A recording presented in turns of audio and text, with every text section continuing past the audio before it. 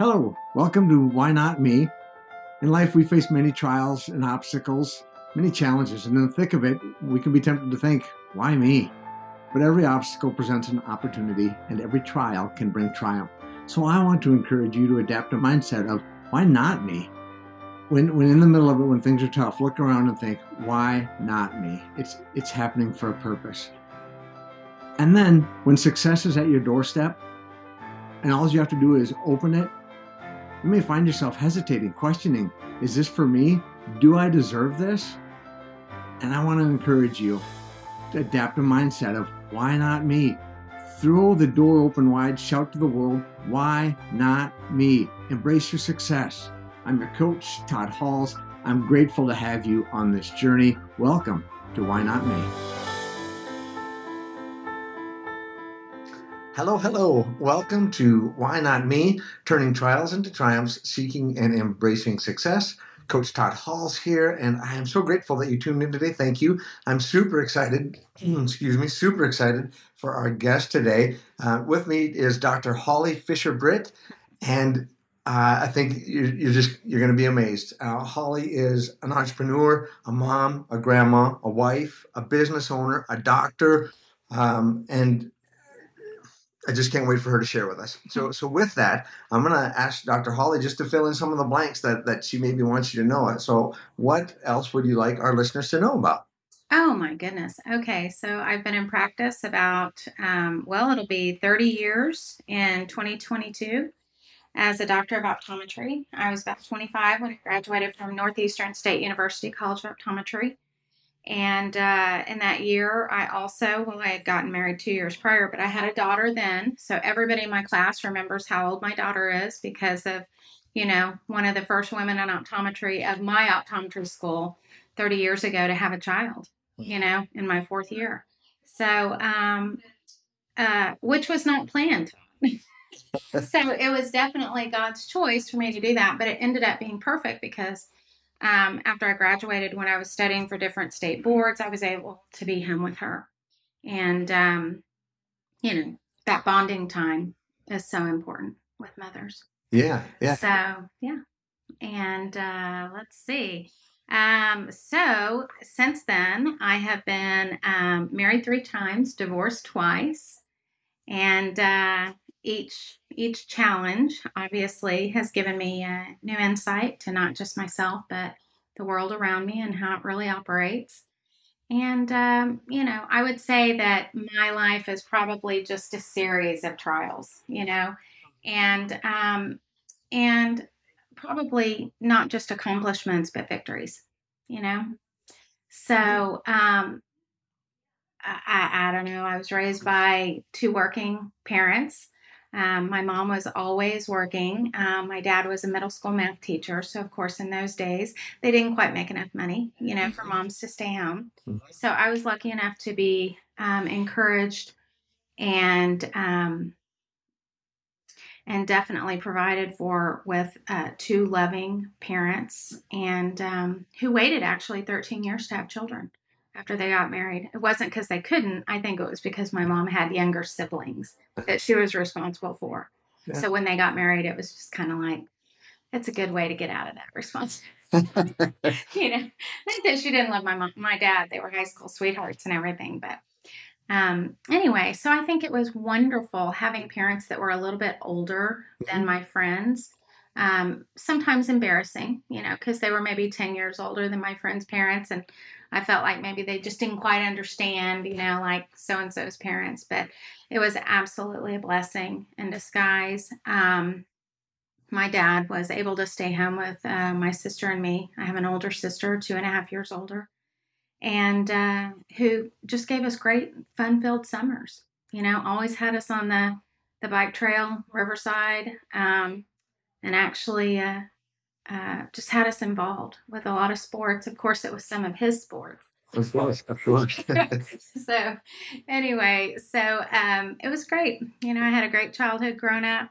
Like I said, it was in Oklahoma. Tulsa, Oklahoma is where I was born and raised. I'm an Edison graduate. And then pretty much when I was just deciding what I wanted to do, They had opened the College of Optometry there in Tahlequah, Oklahoma, which was attached to the Indian Health Services for the need of the Native American Indians. So when that school opened, it was wonderful. They had just graduated a new class, and my chemistry teacher actually gave me an article about laser eye surgery. And it just intrigued me so much that I was like, oh, wouldn't that be so cool to do laser eye surgery and get rid of people's glasses and contacts and all that? So even way back then, it was just a series of influential people, of course, in your life that help you make decisions. And after discussing it with my parents, I decided, optometry school, 8 years. Being an ophthalmologist would have been 13 years if you have to go to med school and then, do a residency in ophthalmology and then a fellowship and all that. So for someone who wanted to be a wife and a mother eventually, and I knew that, 8 years was a lot more tolerable. Understandable. Yeah. So, yeah. So when your daughter was born, you had time then as you were studying and were able to really just have that bonding time. Yep. As she grew up, how did you balance? I didn't. Okay. Yeah, at all. I say I'm probably a jack of all trades and a master of none. It was a balancing act because when she was about 2 years old, her dad and I separated. And so I had made the decision to move to Dallas to take a job. Then, of course, it was higher pay. It was working for someone else. And after that year, I was very unhappy because I felt like that I was not able to serve the patients in the capacity of which I had been educated. In other words, I wasn't allowed to dilate patients. So my care was somewhat stymied by expectations of what the owner wanted. And so I felt like if I'm ever going to be able to do this, I got to do it on my own, and that's kind of been my mentality all my life. I just need to do it, just do it, learn the lesson. I don't care how much my parents would tell me, don't. It's like, probably the one that would have to do it and learn the lesson. And so I, so back to my daughter, it was challenging. And there's no way that I could have done that if I didn't have the help of, a wonderful daycare provider, home daycare provider. Back then there was no way I was going to put my daughter in daycare. I was totally dead set against that. So I had a wonderful neighbor that had a daughter about the same age, and she wanted Alana to be her daughter's playmate. And she was forgive me, Miss Melanie, if I forget, but I think she was an A&M grad and stay-at-home mom and just needed the challenge as well, to be able to take care of the girls together. So she'd dress them alike and take them different places and stuff. There's absolutely no way that I could have been a mother, a business owner, doing everything that I was doing. Because at the time, to make up the income, I didn't have when I divorced my husband. I had to make up that income. And of course, when you start a practice, there's little to no income, because most of it goes to expenses and stuff until you build up your practice. So I was working 7 days a week. I would, moonlight, so to speak, at commercial places in Dallas. And of course, back then, even knowing then what I didn't know before when I first started in practice, I didn't really realize that if I worked for somebody else, there might be a different type of situation, looking back now, I probably took every hard road you could take,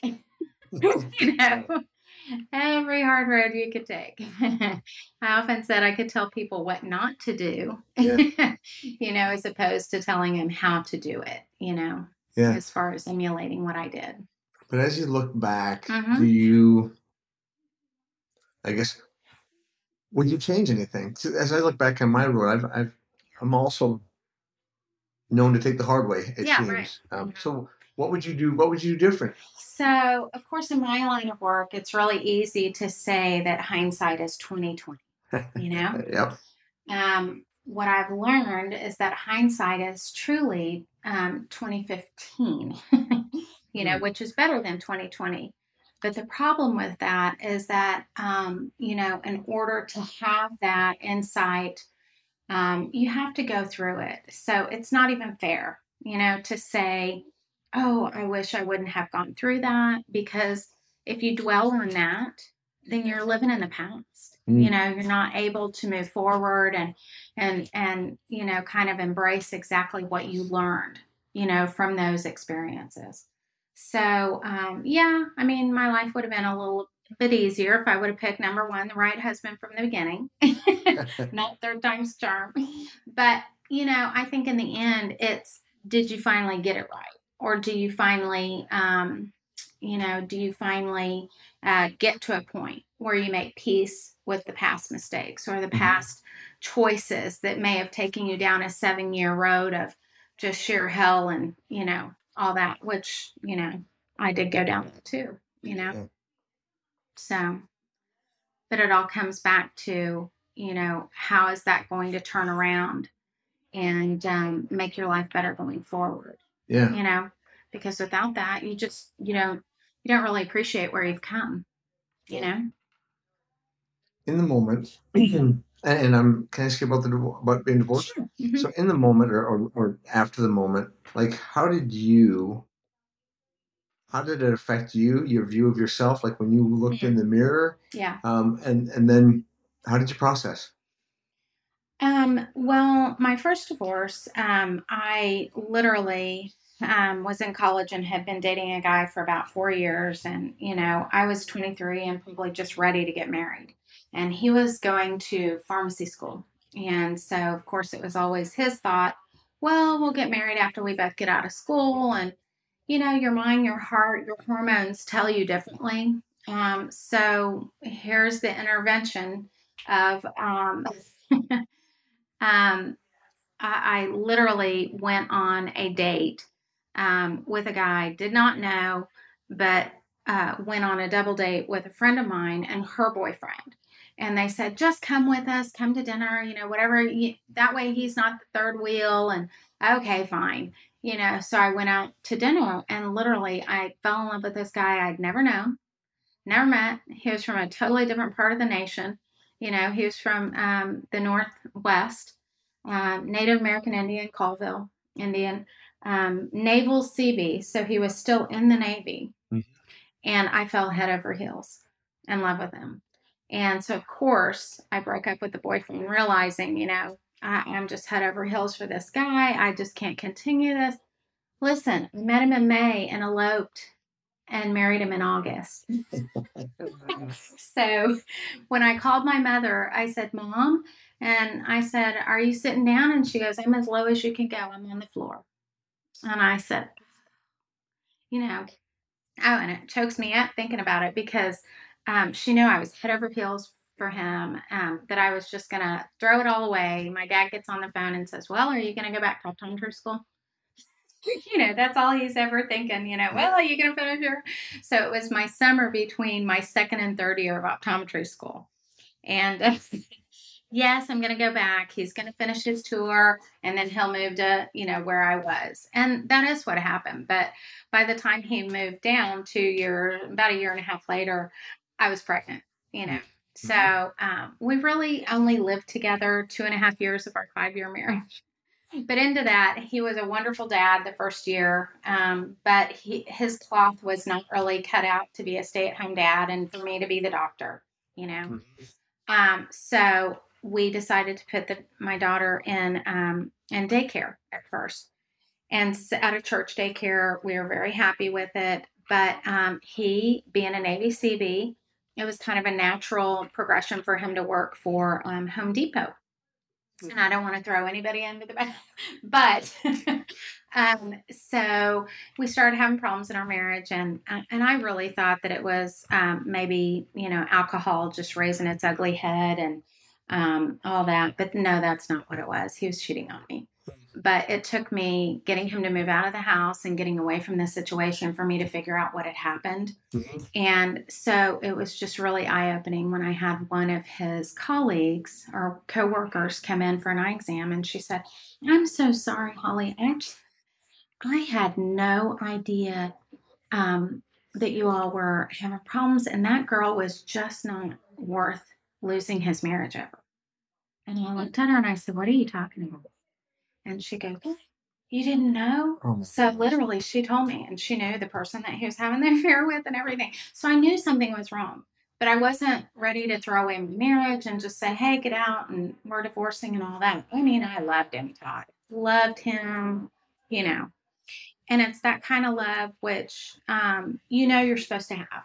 You know, you just know you're supposed to have. That was just God given. My mom told me you can be a doctor and you can marry whoever you want to marry. Then you don't have to depend on a man to support you, right? Yeah. So I took that to heart.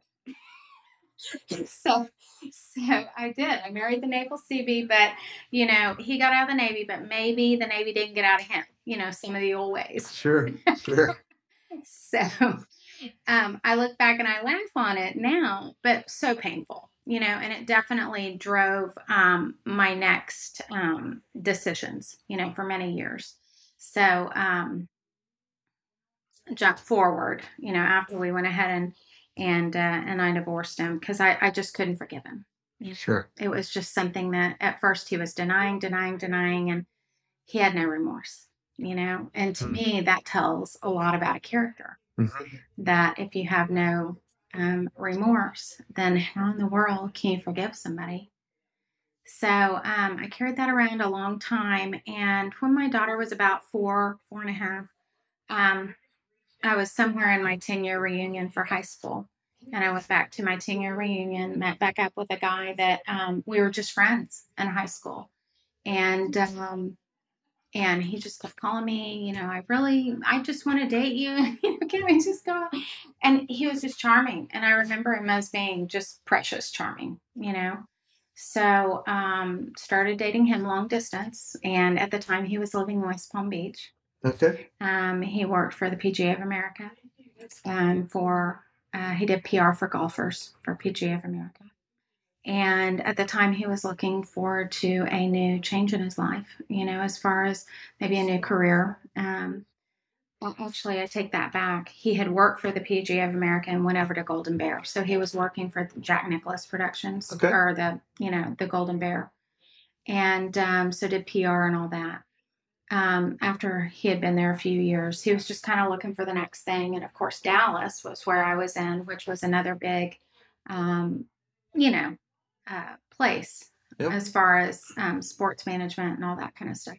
So he moved to Dallas. We got married, and he found out that I wasn't little cheerleader Holly anymore. I was a very driven human being. Maybe his thoughts of marriage, which he figured at some time I could just stay home and he could work and all that. But I was helping him, at some point start his own company, and it just didn't work out. Okay. And I think expectations there is everything. We were married 7 years. We do have a son from that marriage, and I always felt like it was pretty much my son, your daughter, which was very hurtful for me. And it kind of remained that way. My daughter has always been a sticking point for him, even as she's an adult, kind of intervening in his son's life. It's just kind of stuck that way. But it was it was a very ugly divorce and, very, very contentious, as far as the custody battle over that. And yes, when you go back to how did those things shape you and the divorce and all that, I was a terrible mother. That's pretty much, even though I was a good mom. And, I believe in making sure that your children have every opportunity. But he used the fact that I had my own business and was career oriented against me. Tried to say that I was, not there, so to speak, even though I was the person that was, providing the nanny. When I couldn't be there, I was rearranging, even though I'm the person that built my practice 2 blocks away from our home, so it would be more convenient for me to be home with the children over lunchtime and all that kind of stuff. So, it's just hurt feelings make you do things that perhaps your character wasn't really meant to do, Sure. And when I say that, I mean, I don't think he's necessarily an evil person, but I think perhaps he was so hurt that, for whatever reason, um, maybe the letdown, I always say if you manage your expectations, then things don't hurt so bad, right? There's But you so have these much truth high in that. expectations, and the thing is that when you're growing up as kids and you know each other, and here I was really happy and spirited and all that kind of stuff. I always got most spirited, every year in high school, the most spirited award of the class or whatever. That when you're an adult and you realize they're not always that cheery, really living with somebody and knowing who they are, day to day, makes, I mean, you just learn, And probably after I had Chase, our son, I went through terrible postpartum depression, and I was anemic, and why wouldn't I have it? Although I would have never said that, and I would have never admitted it, But at some point, you just move on, Yeah. And it was easier for me to do that than to constantly have to deal with somebody who had expectations up here of me that I wasn't meeting up to their expectations. He didn't understand any of how my brain thought. He was very scheduled. I could take a month out and still not know, when I had days off or that I wanted to get up, and that annoyed him. I mean, it was just very hard for him, to probably deal with my more creative brain versus his brain. Yeah. So it was just difficult. Yeah. But yeah, when I look in the mirror, I still think I'm a great parent, but I still have the beat down, because he used to write 5-page emails about how I'm, this and that and your parenting style and da da da and all this kind of stuff. And so at some point, and he did that often in our marriage too. So it was just kind of, personal stuff that he would attack that it's like, that's not even kind, it's just like things he can't control, that he just kind of, I don't know. So that was hard. I didn't really mean to invite that into my life, but I did. And for some reason, I had to get through it. I think it did make me a stronger person, but it also really, really make me love Paul Britt when I met him. Because he, what a difference. Yeah. I mean, yeah. So I think, so I still see those things. Absolutely. And it hurts, but you got to remember it's one person's opinion, that's not everybody's opinion. And a lot of people see it differently. And it's okay to let go of those things. It's just hard. Sure. Mm-hmm. Sure. As you're saying this, resilience is the word that's it. That keeps coming to mind. Absolutely. Persistence, resilience. I mean, it's just, you have to have the willingness to, to look at it honestly and say, hey, maybe this isn't about me. Maybe what all is happening here isn't about maybe and what's happening to me and, all that. Maybe it's about not just the lessons that we're supposed to learn, but it's about the lessons that other people are supposed to learn, going through all this. My son's learned a lot, in all this process. He's 21 and still lives with me.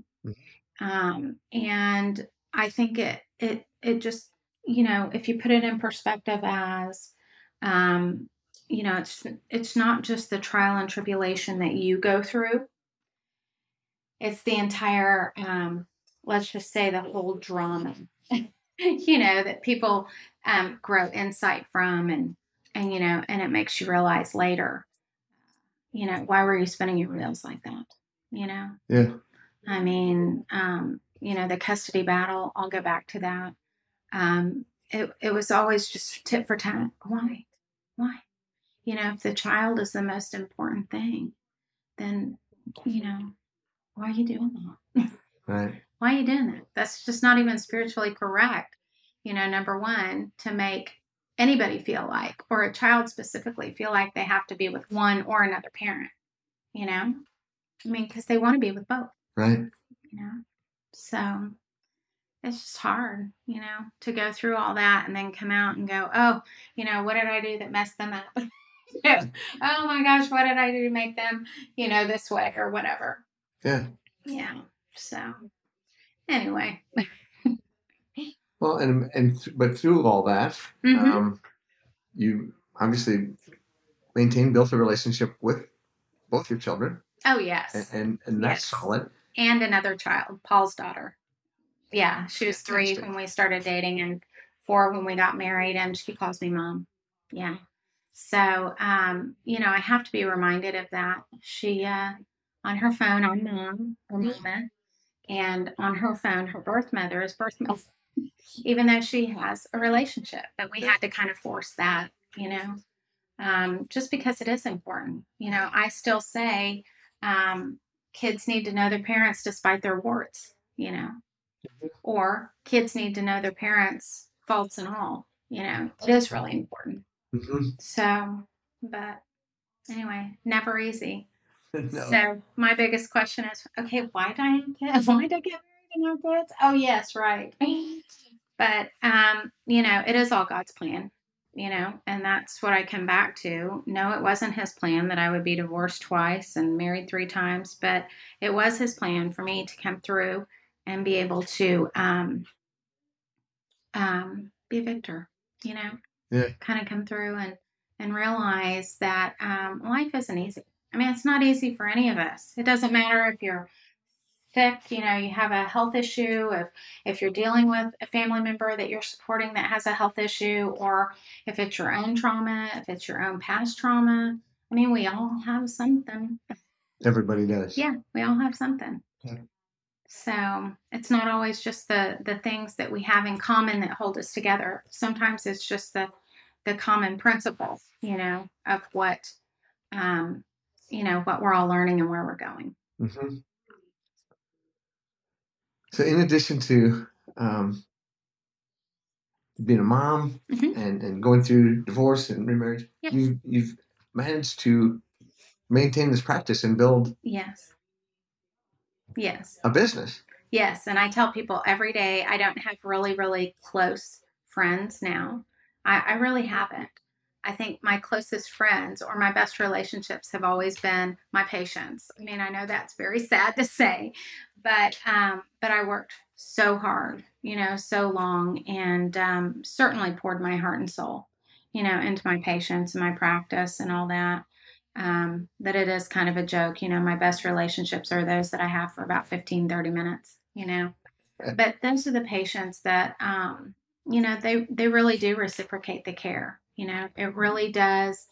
Even though it's a patient service, even though I'm providing them with a service, there's something in my soul, that also needs to have somebody to give that service to. They're providing me also with the uplifting strength, where I feel competent and happy and like I'm successful, even if it's one patient at a time.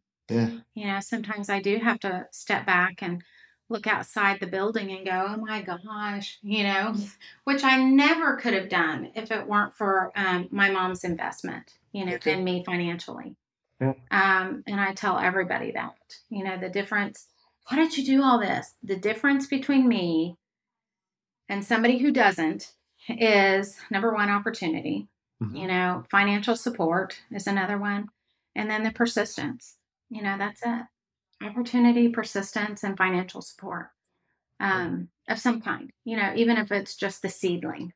So I think when people talk about privilege, it has nothing to do, in my opinion, about this or something else. Mm-hmm. I mean, it has to do with are all those things in accordance. In other words, a college student that has nothing, very poor, comes from a poor upbringing, I still say they're privileged if they have that financial support, whether it's a government loan or a grant or a Pell Grant or something like that.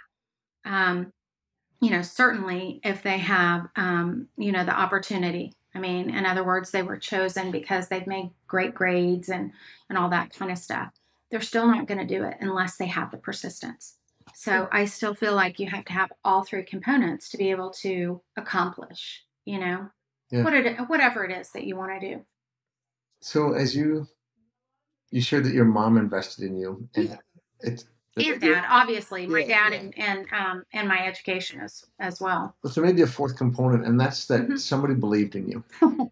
Well, for sure that. Uh, You do have to have people that believe in you. So somebody in Yeah. your corner. Or somebody that, goes, yes, you're going in the right direction. Or, like in my case, patients that are like, you all just do such a great job. I'm going to come back every year, something like that, because that does give you literally the nudge that you need to just keep going. Just Mhm. keep going. That'll give you that persistence, So whatever it is that's driving that persistence, it is really important. Yeah. Absolutely. So I'm thinking of my son, Mhm. who's 15, and just the question comes to mind right now: do I demonstrate that belief enough? And how am I setting him up Mm. for that level of success? So just yeah, Mm. it's just a reminder to be conscious of our words and how Oh. we're speaking into Sure. our children or our friends or those around us, our spouses, whatever it And is. that's something you can always look back and go, oh, I could have done a little bit.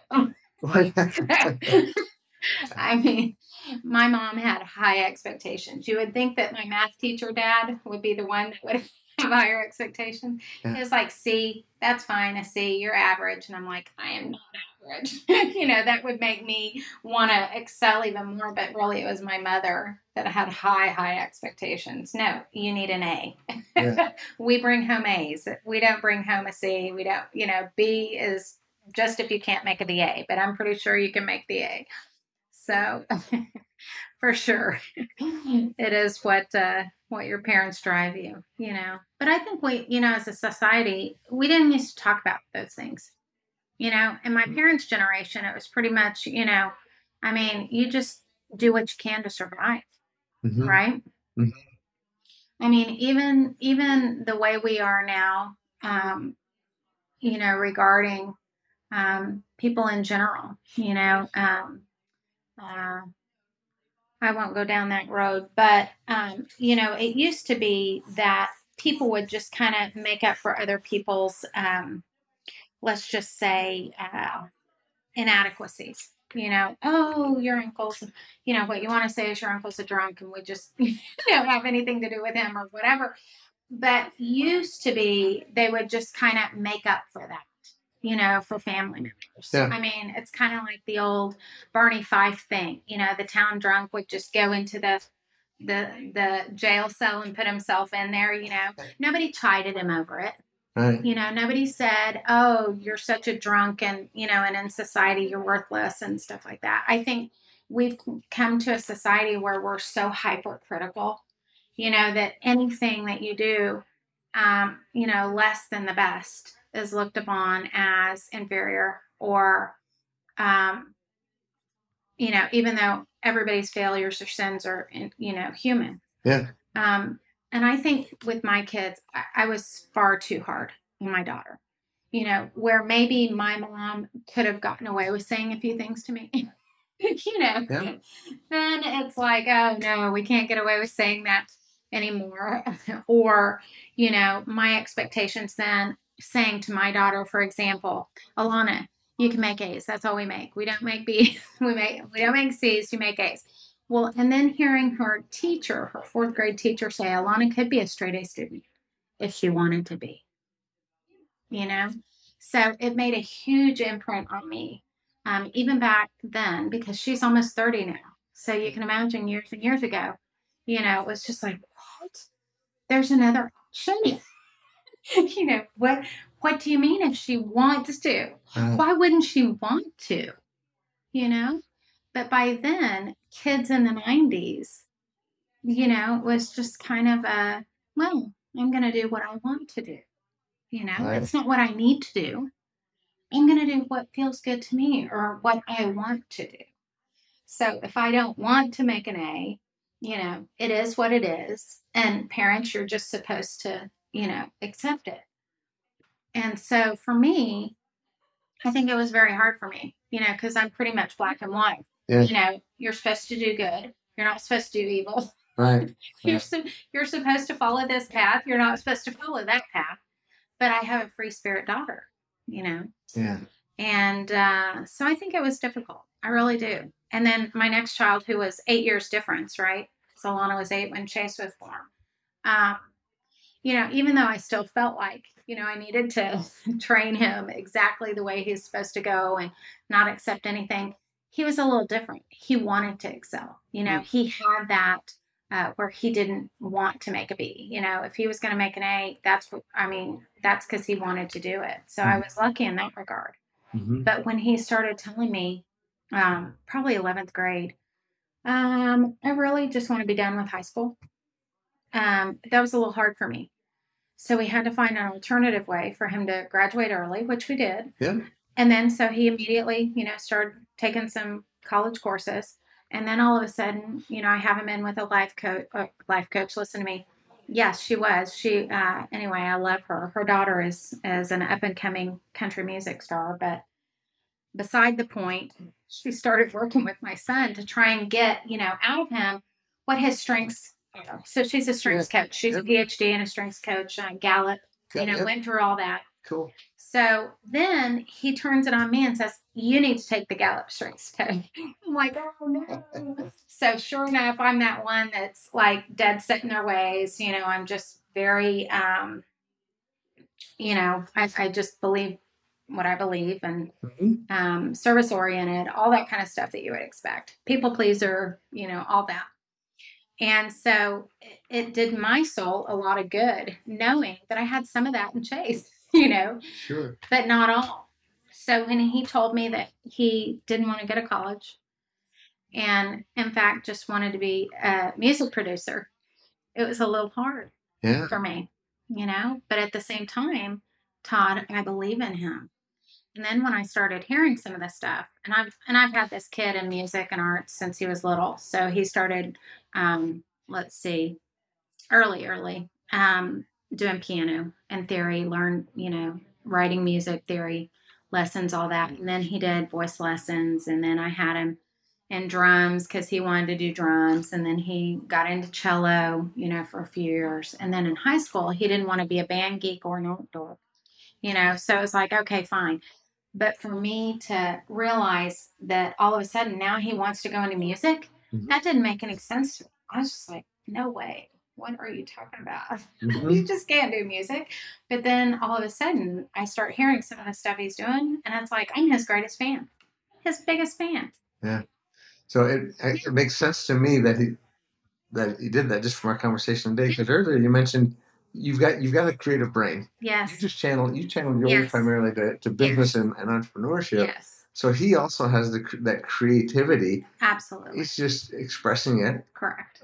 And it was his life experiences, like a breakup with a girl, and how music was very helpful to him. Getting through all that, and just made him realize that he just kind of had a passion, for something. Yeah. And so that's it. Yeah, awesome that he gets to use that giftedness. Yes. And express it that way. And he has parents that believe in him, that kind of financially support him. That's through all this. Yeah. Exactly.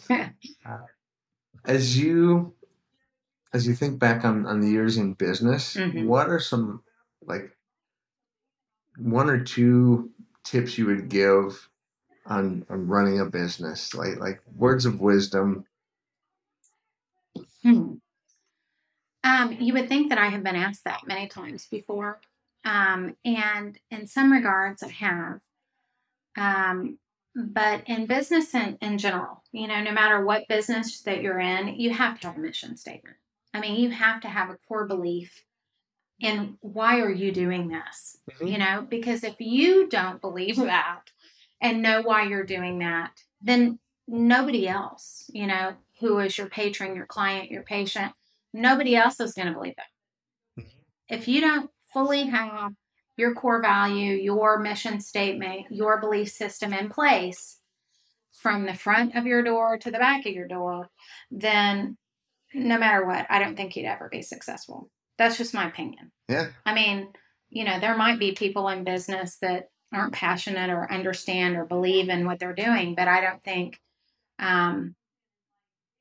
that you would ever expect for them to be successful in what they do. So to me, that's one. And I think probably the other, and it may have to do with the first one too, is you have to have boundaries. Boundaries are very, very important in business. Just simply because you'll hear as a business owner, oh, the customer's always right. Customer's always right. Todd, the customer's always right. Well, in my business, patients are not always right. They're not. And if they buy stuff from us, that still doesn't make them right, in some cases. So you have to have boundaries. You can't be too good of friends with your patients because that kind of crosses a boundary. And I just think that it's really important, to have your boundaries in business. Yes, we're willing to do this because number one, we can't be in business for total loss. I mean, I'd love to give my services away. And for 15, 20 years, I did to Lions Club. I was so just honored to receive the Helen Keller Award, from my Lions Club in Rowlett for the years of service that I provided for kids, through the Lions Club. And we'd set up, for adults that couldn't afford or whatever back then, there weren't a whole lot of services, that would help with eye care with indigent or, needy people. So, but you have to have boundaries because at some point you can't just give and give and give. Right. Because then all of a sudden you're taking off your work days, that you're supposed to be supporting your team and your staff and all that. And you're now being asked to go and give all your services during the work week, instead of just Saturday morning at the middle school. And so I think that it's healthy, as you grow as a CEO or a CFO or, president of your company or whatever, that it's important to have those boundaries. Yeah. So I don't know. So a couple of things resonate. I love both of those points. The having the mission statement and that why clear, and making sure that your team also gets it. Correct. And gets how they contribute to that. So connecting the dots, like, oh, I'm making the coffee for the group, and it matters because, or whatever it is, but connecting it to the overall mission, getting everybody on board. And the boundaries is, I mean, we could spend days just on boundaries, and as a business owner for 20 plus years as well, just the personal boundaries, like work will fill up everything if you let it. So keeping boundaries, but also to your point, like how much. Because I think most entrepreneurs, most business owners I've met have a heart to serve and to give. It's so easy to find yourself. Yeah. And I champion that. It's great to do so, but at the same time, commerce still has to happen or there won't be any opportunities to serve. So thank you for sharing that. Yeah, I think it was a very much an enlightener when my daughter was little. And I say little, maybe she was around 10 or so. Maybe she was younger, but anyway, it was something that she was doing and she was asking for something. I said, I'll do it when I get home. I got to see these patients, I'll see you in a little bit, whatever it was. Mama, you love your patients more than you love me. Oh, that'd be tough. And it was just like, wow. I know you don't mean that, but that's what you're feeling, right? So, I mean, that one just kind of, no, I don't, it's just, but then you have to step back and you have to go, I work a lot. So you're right. I mean, the boundary issue is huge. Because it affects everything. It affects your relationships on every front, So yeah, absolutely.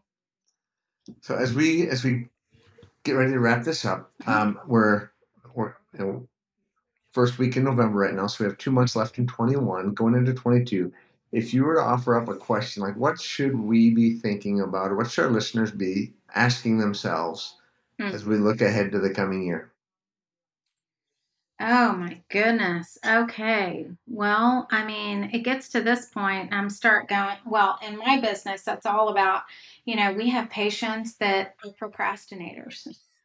They may have been due in July for their eye examinations, and guess what? Because of COVID or whatever's happened, they put everything off, and so here we're going to get slammed in December with all sorts of calls, saying, hey, I got to get in, but my benefits are out at the end of the year. And it's like, Dr. Britt's already scheduled out 6 weeks, so I already can foresee, that we're going to have that. So I think it's being able to be prepared what the end of the year is going to bring, and of course, people in business, depending on what business, I mean, you also have to worry about economical choices, tax points, in other words, you don't want so much inventory at the end of the year that you're not going to be able to get rid of it. And then you have to pay taxes on it. So there's so many things, at the end of the year that I look at, but right about now, I'm starting to compare my total, year end to last year. Sure. Or really the year before, because the last year was the COVID year, right? Oh. And so most healthcare providers, went into the negative or, certainly claim losses, from the year before just because of reduction in services and all that we couldn't provide for so long. But also, how is 2022 going to get you closer to where you want to be? Like 30 years in service for me, So I started telling my office manager, maybe I want to start sharing that I want to start retiring with my patients, which I haven't done. Yeah. I know people know that my husband bought a practice in Gulf Breeze and I spend half my time here and half my time there. And it works out really well, Todd, the way that it is now, because I can do my business as well as help Paul's business while I'm here. And then when I'm where my business is, I can concentrate on patient care, which I love, But how long do I want to keep doing that? I'm just not sure. So I think at the end of each year, even if I go another 5 years just doing this exact same thing, you just need to kind of revisit your goals, your personal goals, your family goals, and looking at our parents as they age, what are my parents' needs going to be in the next year? What are, my kids' needs? I have one that's graduated from Colorado State, my middle child. And of course, she wanted to be a vet when she started, but now she wants to go into research and be a PhD or whatever. But, so what's going to happen there? She's graduating in May of 2022. So, what are we going to be doing there? Sure. But, for business, it really is for me, where are we going to be at? Do we need to add more or different services? Do we need to provide other things? I'm getting into my older patients now where they've aged with me over 30 years. And so some of them actually have, debilitating vision changes. Do we need to start adding low vision, to our practice? Do we need to start, adding maybe more support groups, for macular degeneration, glaucoma, and stuff like that? Because there's only so much you can do for prevention. And then, people start losing some things vision-wise, and it makes them feel debilitated in other areas of their life. Sure. So, what do we need to start looking for there? I have another ophthalmology group that leases space from me. I need to know in this next year if they're going to stay another 5 years. Right. So I think more or less it's end of the year budgeting stuff. Where are we? Yep. And where do we want to go? I mean, it's just like everybody's New Year's goal, Yeah, taking the time to be intentional about forming a plan, setting some goals, and then, but also reflecting, like, are we on track or off track? And let me tell you, in the age of COVID, I mean, not any of us optometrists ever thought that 2020, in the year of 2020, would literally go from, oh my gosh, it's our year, 2020. Right. Who doesn't want 2020 vision in 2020? Right. To a devastating COVID year, which that year of 2020 all of a sudden became less about, what our eye vision is and more about what our long vision is, emotionally, physically, psychologically, what is the long 2020? Because, not just in business, but in in our country, in so many things. That 2020 sight all of a sudden became something totally different. Yeah. So, yeah. Cool. Thanks for sharing. Absolutely. For listeners that may want to contact you. Oh, wow. If you're okay sharing, how would somebody reach out to? That would be Dr. Holly Fisher Britt at gmail.com. That would be DrHollylYFisherBritt at gmail.com. Perfect. Or you can visit my website at www.rockwalleyecare. That's Rockwall, as in a rock wall, eyecare.com. Awesome. Holly, Dr. Holly, thank you so much. Absolutely. Time is precious. I consider this truly a gift. So thank you so much. Listeners, thank you for tuning in. Your time is also precious. So I value you listening. Remember, whatever dreams you have, whatever grand vision God has placed on your heart, you can. Until next time, peace to you. Well, thank you so much for listening. For even more on turning trials into triumphs and seeking and embracing success, go to toddhalls.life. That's toddhalls.life. And I look forward to serving you. Until next time, be strong, be bold, be humble, stay healthy, stay hopeful. Peace to you.